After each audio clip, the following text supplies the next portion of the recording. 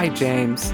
I want to talk about updating open source projects because I finally updated SQLite-Net. And I felt a little bit terrible because it was a little bit long between releases and there were some nasty bugs out there. And I learned a lot of important lessons along the way. How does that sound for a topic? That sounds good. I also have a lot of open source projects that I need to update and then never update because other things come up in life and we're in a global pandemic. So I hear you. I mean, I'm there for you. And Thanks. in fact, while we do this podcast, I'm going to update one of my libraries with the update that you just came out with to this library. I'm scared already. How exciting. So, just to say, everyone out there, if you're using a library I write called SQLite-Net, I released version 1.7 I don't know, in podcast time, I have no idea, but about a week ago. And I'm very excited because it honestly has some pretty big bug fixes that I guess I alluded to should have been fixed a lot sooner. And people are getting kind of mad in the issues. So I'm trying to temper the storm a little bit and apologize and make good on making sure the library is interesting. And so you updating to it is filling me with even more worry, but we can get there. I'm sure it'll be just fine, Frank. I mean, you just alluded that you had no issues at all and then everything was gravy, right? We are going to talk about unit tests and how much I trust unit tests and how much I distrust unit tests during all of this. But first, I want to talk about this unfortunate regression that came up mostly because the library is being used in a way that I guess I didn't originally intend, but I was always like, yeah, it totally works in this environment, but it was a little bit new to me. It turns out, James, I wrote this library to work on mobile devices, but people keep using it on websites. Do you, I don't know Okay. why. Do you remember? I think maybe about a million episodes ago, we talked about using SQLite as your database for a website. Yes. There's pros and cons. The pros mostly being it's super developer friendly, easier to work with. The cons being like, I don't know if I should run SQLite on a website kind of thing. I remember you telling me that we were talking about databases and backends. I mean, this was a while ago, but I remember you telling me that SQLite does great on the internet and that don't you run a website based off of with a Yeah, SQLite backend? I don't use it as 100% of a website Okay. anywhere, but I use it as parts of a website. If I'm fully honest, parts of the website that I don't think would destroy the world if they broke. So I'm just, I haven't had like the full guts to use it for, say, user registration, things like that. Got it. But if you do not file new project, .NET new web app with identity something or another, you get an ASP.NET Core website that uses Entity Framework to use SQLite. That's the default now. Oh, yes. And because I was setting up and doing an entity framework tutorial recently, and I wanted to kind of walk through it. And the default is in memory, which makes a lot of sense because I'm just doing it in memory cache. But then the next thing was SQLite, and then the next thing was SQL database, kind of like progressing to like hook it up to a real database. And the advantage there is in memory, if you do an in memory cache, it's not going to store anything when you turn it off. But if you're doing SQLite, then bingo bango, right? You got a great website ready to go. Yeah. You have a very basic database engine that is pretty battle tested. Definitely not going to have the same performance characteristics as SQLite, but as SQL, sorry, or MySQL or Postgre or any of those things. So number one, they're using a library in an environment that I never quite intended, but I keep saying it's going to work in. It was not Frank approved. It didn't have a stamp of approval from this is how you may think about using this library. More like I know my libraries are good when I use them in my own apps because then I have like customer feedback, I'm fixing bugs. That's when I can say 100% confidence this library works. Yeah, it's got bugs, everything's got bugs, but the major parts of it work. I didn't have any websites that were running, 100% SQLite-net. One thing too is I will say on that statement, I believe my best libraries, the most bug free in quotes and feature rich libraries are the ones that I'm actively using inside of active applications. And the ones that I'm not using because they are much less actively developed. Yes. You know what I mean? Like for Monkey Cache, I use the file system cache because John Dick wrote it and it's basically flawless. And it's like, it's done. I'm like, I don't know what else to do. It's just done. Like it's met my criteria, and I don't use the, like, no offense, I don't use the SQLite one because I'm not using SQLite in my apps, and I'm not using the FileDB one because I'm not, doing that. So you just end up testing them less as far as the dependencies, right? There's other things that are happening. There's different use cases. It's just clear that, hey, there's this. Or the other thing I will say too is when somebody else adds a feature to your library that you didn't want, but they're like, this would be a great feature. Oh yeah. Then you automatically kind of don't test that one as much because you know why? You didn't develop the feature and you're probably not going to use it. Reality. That's just reality. That's just facts. I'm not trying to be mean. It's okay. I love people contributing. I love all of you. I'm just saying that's one downside to that.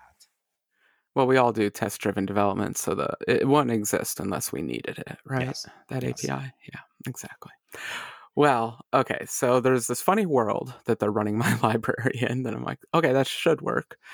But then my API is also split, James. It's a split personality library. It has a synchronous version for, let's call that iOS 2.0 days. That's what I use. I use that one. Yeah. Everyone loves the synchronous version. It's I easy put to locks understand. around everything and just make sure it's all good to go. Yeah, locks. That's always good to put in our code. And guess what? That's going to be the main theme of this podcast today. Always be locking, I say. See, I was going to try to circle around the topic a little bit more, but you saw it coming and you just put your eyes on it. I love it. Okay, so because you said, iOS 2 days and I've been using SQLite for SQLite-net, by the way, for how long now? 9 years. And, wow. We met, people can go back, we met because I knew Kruger Systems Inc. from your stupid source code file that I would download and put into every single one of my apps and put into my, about page and thanking for amazing software that works. Do I know how it worked? I have no idea. Remember when it could just be a source code and you didn't have to worry about SQL raw and security things? But anyways, but yeah, no, it's something that I've used for a long time. Is how we met. It's literally how we became friends. And this, because of SQLite-net, that's how this podcast exists. Yeah, you're making me nervous. So if I break this library too much, does that break the friendship? Is it a transitive property? That's correct. That's a true statement. Okay, this library means a lot to me now. So because it's forever old, it went through a split personality phase where it also gained an async portion to it. Mm-hmm. And this was in the very early days of async. In the very early Xamarin days, we couldn't even use await. It didn't exist. It was there. The compiler could do it, but the runtime couldn't handle it. So we were doing task.run.continue with, that kind of stuff. That's the good stuff. In the very early days. And it was in those very early days when we were all learning how async works that I wrote all that code. And oh boy, James, I made some mistakes. And some of those mistakes are finally coming back to bite me. that was the politest way I could put it. Sorry. No, I think that makes some sense. I think it was a transition period for all of us in life. And there comes a point in every library's life where it's starting to grow up a little bit, and it's sort of in its awkward phase in life. I've been there personally. I'm still in my awkward phase, so there's that.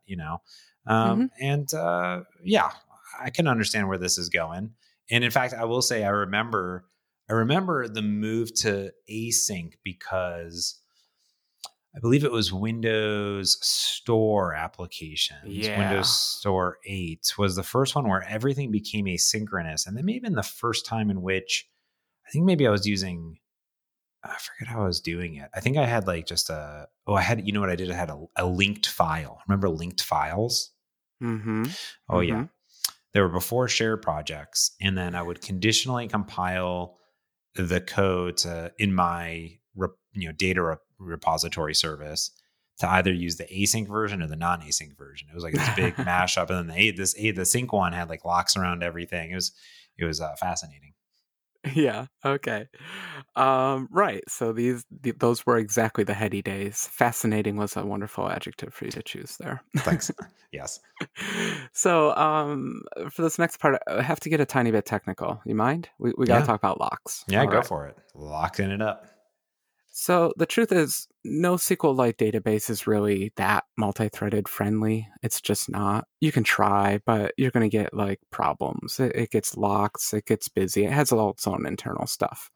So the way the async version of SQLite-Net worked was it had just a shared connection, and anytime you wanted to use that connection, it itself would put a lock on it and run it in the thread pool. Simple as that. So put a lock on it so that only one piece of code can actually use the database in a row, and throw it in a thread pool so that it can be queued to run later.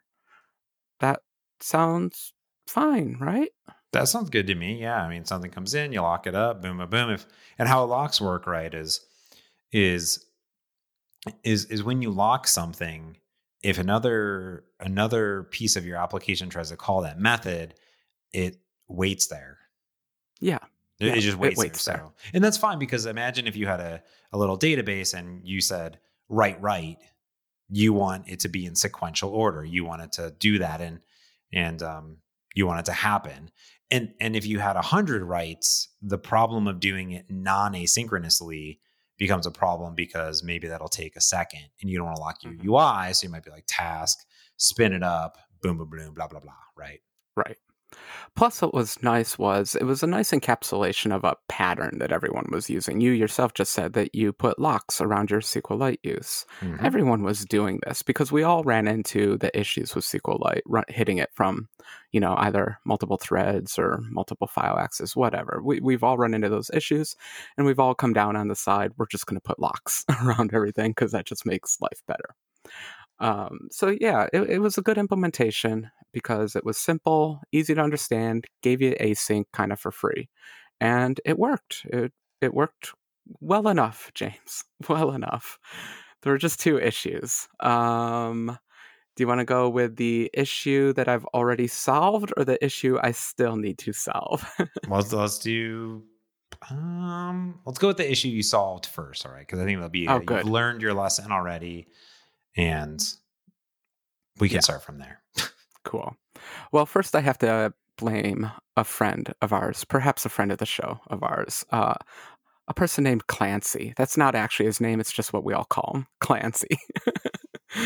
It's all Clancy's fault, James. So Clancy comes to me. Clancy has an app called G Music, or has an app. I don't know what it is.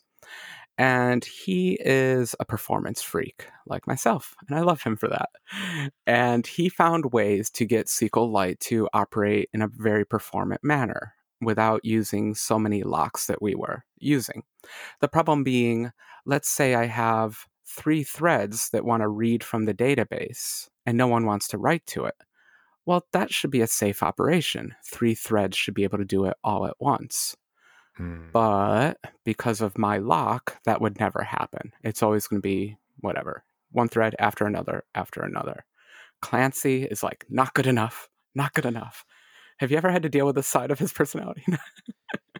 I have. I know the Clancinator 5000, and I could see his demand and desire for it. Mm-hmm. Yeah. So it turns out there is a magical option that you can pass to SQLite called full mutex. Now, this did not exist when I first wrote my library, but it exists now. And full mutex is pretty much exactly what we were just saying, talking about putting a lock around every time that you use the database, except this time it's built into the database and it's smarter, and it knows that it actually can do multiple reads at the same time. Those are 100% safe, things like that. So it can actually allow multiple reads, even though it's called a full mutex.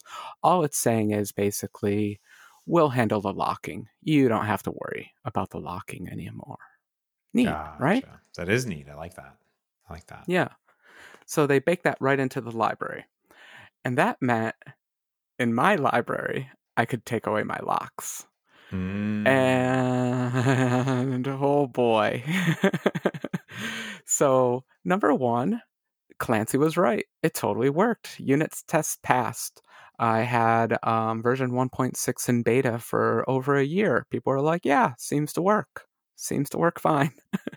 Ship it already, right? Ship it. I think we even had an episode where I was saying I really need to release this fix, but I'm nervous about it. This is the release. This is the thing I was nervous about. This is the because one. we took away our lock in favor of the database lock. Scary times. So it shipped and it worked. It works fine. Fine, James. We'll call it 99% I'm accurate. not 100% really buying that that it works fine.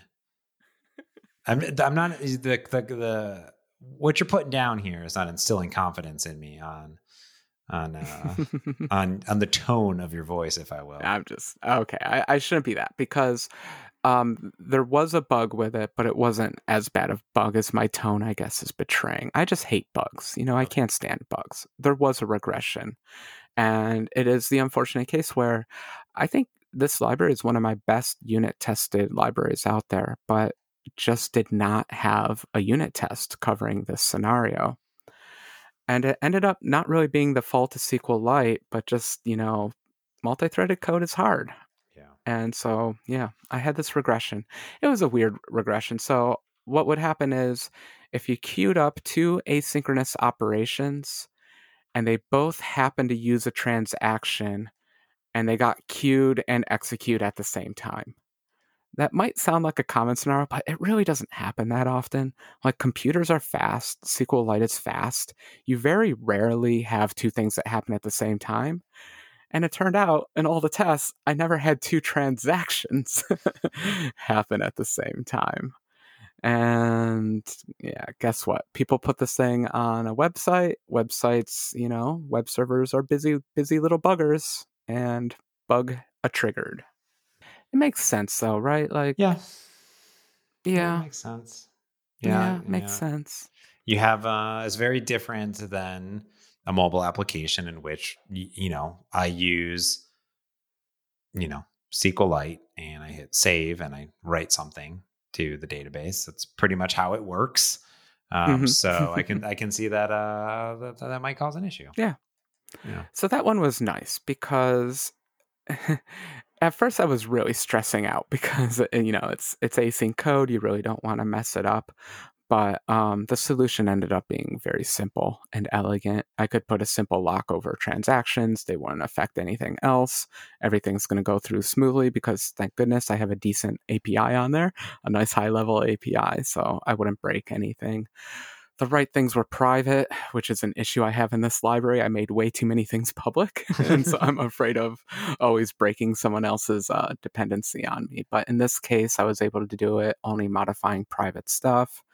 And it was such a relief. My only regret here is that it took me so long to fix that regression because it was just a flat out bug mistake and just flat out our test didn't cover it. Embarrassing, basically. So once you figure that out, did you write a test for it? Oh yeah. Okay. Of course. Come on. Yeah. The test is simple. You just, you know, start a transaction, make it sit there, start another transaction, make it sit there. They collide very easily. That's databases. At least they're easy to unit test. Thank goodness for that. But it's funny because that leads into the next section. Whilst writing that unit test, this other unit test kept failing, James, randomly. You know, the way unit tests should fail, just sporadically and under random conditions. Isn't this when you want to give up software? You're just like, I cannot write software now. It's proven. I give the up. The world is telling me something. The red dots are telling me something. So it's driving me nuts. This other test keeps failing. Well, that turned out to be more assumptions and down a dark and dirty path called synchronous locks in an async world. Uh-oh. Bum, bum, bum. Or I think what we called it before was calling don't ever call dot result. Don't do that. Yes. Don't ever call dot result, people. Don't Yeah. don't do it. Don't. I know you want to. Frank, I know you want to do it. I know you want to do it because you read somewhere that you can call dot result. But guess what, Frank? You can't because you're on the user interface thread and that will lock it. You can't do that. And I think it's because I'm not positive here. I feel like people want to use dot result because maybe they're used to backend systems or command line applications where like that's kind of reasonable and rational because there's not really a UI thread. I'm on some background service and it handles that automatically because I'm like, okay, I don't want to leave. I don't want to do anything. Just do dot result. And I can't be in a async task at this point. Or often sometimes people will do it because they're inside of a click handler, which can only be a void. You can't change the signature of a click handler. It's just you can't do it. So you're like, oh, what do I do? I will dot result it. And then what happens right there is it locks the UI thread. Mm-hmm. Not good. Well said. I use it all the time. Why? How? Why? What's going on? Don't I'm do that. terrible. I'm terrible. No, you named the UI thread, and honestly, I always thought that was the biggest danger too. Yeah, don't call dot result because you never know who's going to call you, chain reaction, all that stuff. Oh, also, I think one of the arguments, another reason why people don't use it, or at least I don't personally use it in some scenarios. Async and await can feel kind of viral. Like you put it in one function, now the caller needs to have it, now the caller needs to have it, now the caller needs to have it, and it's just like, oh my god, I don't want to continue go through with this. You can continue with. Yeah, exactly. I was coding. What was I coding the other day? Something on my live stream. I'm like, and I'll just continue with and ignore everything. My new favorite thing is you can do continue with, and if you don't care about the result, you can use underscore. Like the underscore, and then that's a throwaway. Oh yeah, just throw it away. You don't even care what it is. I don't even care what happens. Just it's a fire and forget. I don't care. Okay, so you say you don't care, but you really want to check is faulted or is succeeded or succeeded because it has an exception message that you're gonna lose if you don't. Do I care? Man, okay. Yeah, okay, you will care when you get the bug report. Okay. Nah, dog. That's fine. So I figured, as long as I'm not blocking the UI thread, who cares? Who cares if I sneak in a little bit dot wait here, a little bit dot a result there? It's fine. Yeah, it's fine. Especially because I'm coming from the mobile world. I know exactly the performance characteristics of this device. I know I'm going to have about 16 threads in the thread pool. It'll go up to about 32 or 64 if it's really freaking out. But it'll have about that many threads in the thread pool. And, if I do a dot result here, it's going to wait like milliseconds. It's not going to be that long, it's not that bad. And I was right. It's not that bad. Like it really, you can get away with it in a surprising number of circumstances. You know where you really can't get away with it, James? Where's that from? On web servers. When people are putting this thing on web servers that do async. Why can't you get you would think that you'd be able to get away with it because web servers kind of are always dot resulting and dot not caring about stuff and awaiting and doing all sorts of stuff. No? Well, they shouldn't be. So in modern ASP.NET Core, they've been really good about making asynchronous versions of pretty much everything. Yeah. That's so true. Everything that you used to be able to do in a synchronous version pretty much has an async counterpart these days. And they didn't do that just to annoy us. They did it because they want crazy performance on all those crazy server performance charts. Mm-hmm. And you're not going to get crazy performance by using operating system threads. They're just not that fast. They're resource hungry. There's lots of context switching involved every time you bounce from thread to thread. It's just not going to happen. And that's how old web servers used to work, is threads and processes. Gotcha. What we do now are tasks. Yay, tasks. Tasks. Yeah. And tasks are nice because you can have technically an infinite number of tasks, whereas you're resource bound for threads. So, got it. Yeah. Makes sense. So the ASP.NET world said, please, for the love of God, if you're going to make a high performance website, do everything with async. It's better. I know it's annoying, but please do it. And if you follow all the ASP.NET people on the Twitter, as I love to do, There are a lot of smart ones out there, and I don't want to do a disservice by naming just a few names and not others. But who was I following? Mr. Fowler. David Hmm. Fowler? Is that his David name? Fowler, Yes. yes, very smart Yes. individual. A very, very smart individual. And he was saying something about, like, darn it, people, stop putting synchronous code in our web servers. You're breaking everything. And I'm like, Frank. what's my gut reaction, James? My gut reaction is, I do it on iOS all the time. It's fine. What's wrong with your web server? It can't handle it. But then, James, he started explaining, and the news just got darker, and the sky got darker, and like the sunset. I think that's why the sky got darker. But, things just got depressing for a while. Can I name you some of the depressing things he said? Yes, I would like give me the recap here because I was trying to look through this a little bit, and I like there's charts, there's graphs, It's hard. Yeah, there's there's a lot of graphs. stuff Oh my going on. God. Yeah. It's crazy. It's crazy. But I will summarize all of this by saying don't put synchronous locks in asynchronous code because of something that is called thread pool starvation. The thread pool is our little abstraction of we want to run some code. We don't really care if it runs right now, but it should run pretty soon. Please go run it.net, put it on the thread pool. It's what we had before tasks, basically. But it's also what tasks use to execute their code. So there is a relationship between the two. The problem is the thread pool is dynamic because threads, they're operating system resources. Like I said before, they're resource limited. You only have so many of them, and things can really slow down if you have too many of them. So it's this real balancing act the thread pool has to do in deciding how many threads to have at a time. So imagine a scenario where a server request comes in and it uses SQLite database, which has a little lock, a little synchronous lock. Shouldn't take long, but it's there. It's just a little wee lock. And then another request comes in, and then another, and gosh darn it, these requests keep coming in. 500 requests come in. And all of a sudden, we've starved the thread pool because SQLite has decided I'm going to eat up an entire thread while I wait for some other threads to finish. While it is supposed to be a task-based library, deep down, implementation details, ugly stuff, it's forcing things to be on threads. And I guess that's the fundamental problem with synchronous locks in async code. Yes, this makes sense to me. So let me make the dark picture darker. So you would say, well, okay, maybe things would just, work themselves out.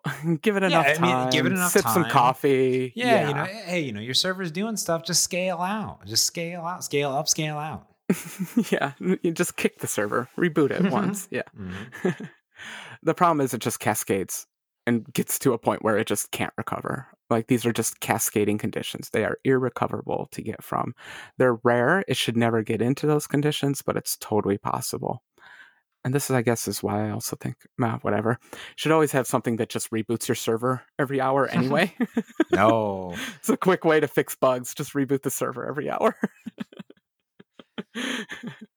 So that just shocked me. Because I had always just considered it was a get a sip of coffee kind of problem, not we're going to destroy the world kind of problem. So to see that this thing can actually get to that point is really sad.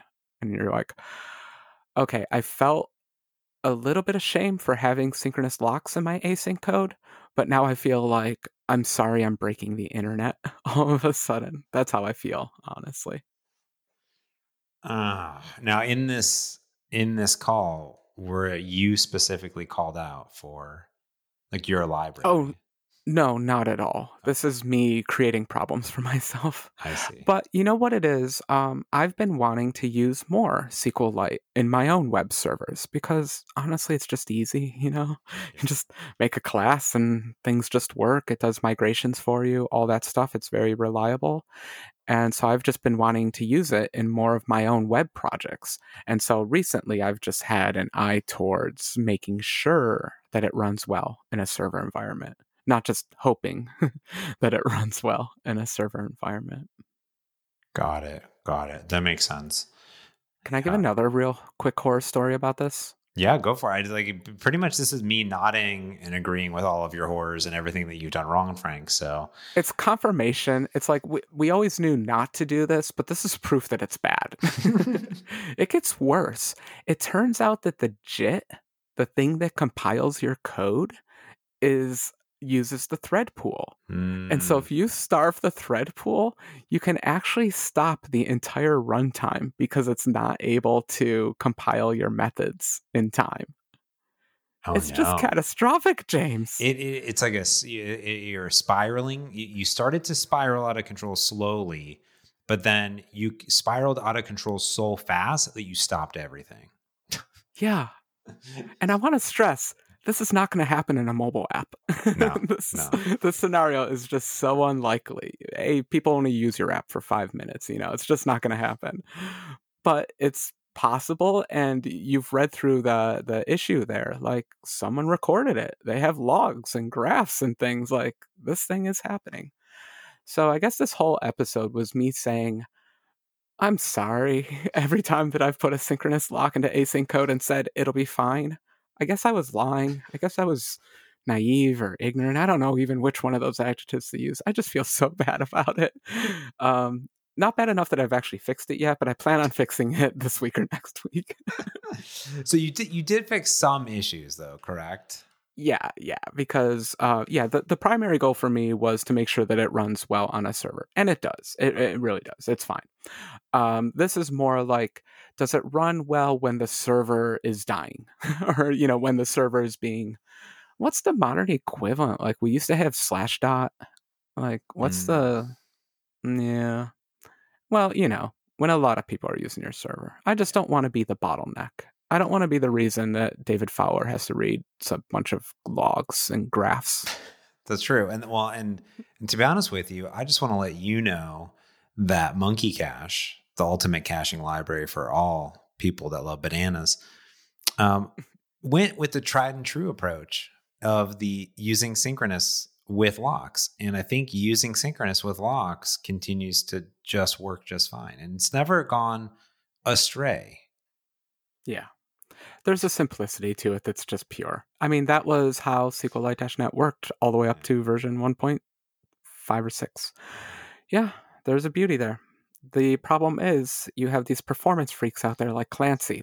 Let's bring this all back to the real main point here. It's all Clancy's fault. It's all Clancy's fault. Yes, this makes sense. Because he would never use Monkey Cache, because if he said get or write, he wouldn't be able to do it multiple at the same time because it's impossible because I lock it. He'd be very upset. So you've actually dealt with the exact same issue with him, except you stood your ground and I let him win for the performance.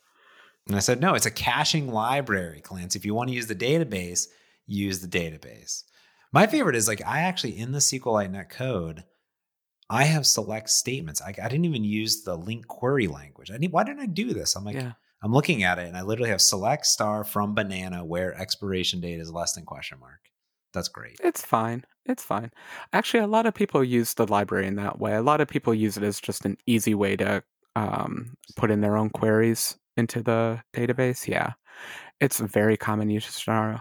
I would actually love a breakdown of who's using the link part versus the query part. I always use I always use the link almost exclusively. And I forget why I did this. I believe I either reviewed it with you or I reviewed it with, I'm looking here. Oh, no. It's funny because I'll do a query where I'm give me all the bananas. And how Monkey Cache works is the object you store is a banana, and the thing that you're storing it in is a barrel. So you're putting bananas in barrels, and it's called Monkey Cache. It all makes logical sense. Oh yeah. It's funny because what I do is I do I appear to be doing a query of what is this doing? Get keys, and then I do a query, and then I do something if it has a flag. And then I do a link query on the results. So instead of doing it in the link query, I do it later for some reason. I don't know what I'm doing. What am I doing in this library? It's great. Yeah, but that's a little bit of a waste. I've always used the link query on it because it's been very, very nice. And I think I was doing this because you're oh, this will just be faster or something like this. Or maybe, I don't know, someone else did. But I don't know. Yeah. I would usually putting the query into the database is fastest. It's a quick little query language and all that stuff. There's a little pause in the beginning. Oh, so this was a fun adventure. Oh, I should go back and say, do you remember I had that weird unit test that kept randomly failing? Mm-hmm. W- Mm-hmm. Well, that was the unfortunately named stress async unit test. And it turned out what I was doing, um, and actually this one was causing me trouble before in CI. Like the CI build would fail sometimes because I run the unit tests in CI. But then I would literally click rebuild button and then they would pass. Isn't that wonderful? Oh, interesting. Yeah. Well, it turns out I think I discovered why, because it was a very poorly written test by yours truly that allocated 500 threads, actual operating system threads. Now, in Windows, you have a 2000 thread limit and like a 32-bit process. I don't know what the limits are on Linux, but I'm sure it's, or running under Docker image, all that stuff. I'm sure it has limits. So I think what was happening was I was actually starving like the operating system's ability to give me threads. I switched all that code over to use async like it should have been written, async tasks, and it passes almost instantly now and has never failed in CI since. So I guess welcome to 2010. Write your code in async. This makes sense. This makes sense. Yeah, I like that. Mm-hmm. I'm still going to go with the Yeah. synchronous one, but that's just me. Okay. Fine. Living my You're not life. going to get your full mutex. Not going to get your read two reads at the same time. On purpose. On purpose. Actually, it might be a good time to rethink how I implement. The thing is, how I implemented Monkey Cache is that all the methods are synchronous to begin with. So they are. I'd have to introduce an asynchronous version of it, and that seems like a no bueno. So No, I don't think there's any point to it. The only scenarios where this comes up is where you're really hitting that database hard from both sides. So, like, if it was a website, give me a query that returns 1,000 things, a query that returns 1,000 things. That would be common. But I think Monkey Cache, it's always single key, single value kind of stuff. yeah. I think it'll be, yep. Makes sense. Plus, it's the mobile world where everything just works and you don't have to deal with all this server nonsense. That's right. It's actually, surprisingly enough, I support ASP.NET Core with it. So What's your user base? We should measure. I wish I had we should stats measure. actually. Gosh, Yeah, if that'd be only great. NuGet gave us some stats like that. What kind of project is our library being installed into? Would love that to know. would be fascinating. Actually, I would be super fascinated to like understand that. Yeah, Huh? because all you get are the bug reports. No one ever like creates an issue. Just wanted to say I love your library. Your library is great. That's true. You only see the failure cases, and I never know. Yeah, it's hard to tell. Like, I assume more mobile users are using it than web developers, but there's a lot of web developers. I also ponder, who are the people that trust a library called Monkey Cache? It's your name. It's your James Montemagno Nobody brand. knows who I am. No one knows who I am. It's the heart on your t-shirt. It clues us in that you have one. Oh, barely. Barely. Well, thank you for listening to my story about open source woes, life lessons, feeling guilty for not knowing how things worked 10 years ago.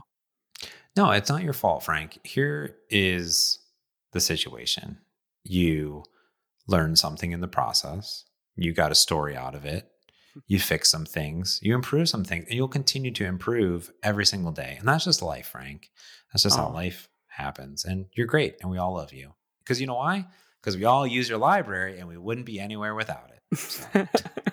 That's the thing to remember. Like, even like I look at like my media library, which I really need to like either rewrite or completely update and take way amount of time. And yeah, there's tons of issues open with it, but for like a majority of people, it actually works just fine for their use case. Right. And that kind of makes me happy. Like when I see someone that's like, oh, you know what? It doesn't have everything that I want, but I was able to ship the application and I'm pretty happy with it. Bingo bango. That's a good day. That's a good day. Yeah. Aw, that's a great way to end. I love that. Yeah. People actually using the library. Yeah, people actually use your library. I mean, that thing has millions of installs, so you're good to go. It's just a million people that I can upset, James. I'm a glass half full, empty, and it's getting emptier by the minute. No. Well, let's end on a positive note, because if you like SQLite-Net, guess what? You can also sponsor the whole thing. There's a sponsor button up there, because I think Frank, if he hasn't done it yet, he has a week since this recording of this podcast to sign up for GitHub sponsorships, and you could sponsor SQLite-Net. I would give Frank my money if he was to do that. So let's hope that Frank does that. And you should also check out all of his awesome other projects like Fugit. Fugit's awesome. If you like Nougat, it's like Nougat, but with an F instead of an N. So that's pretty cool.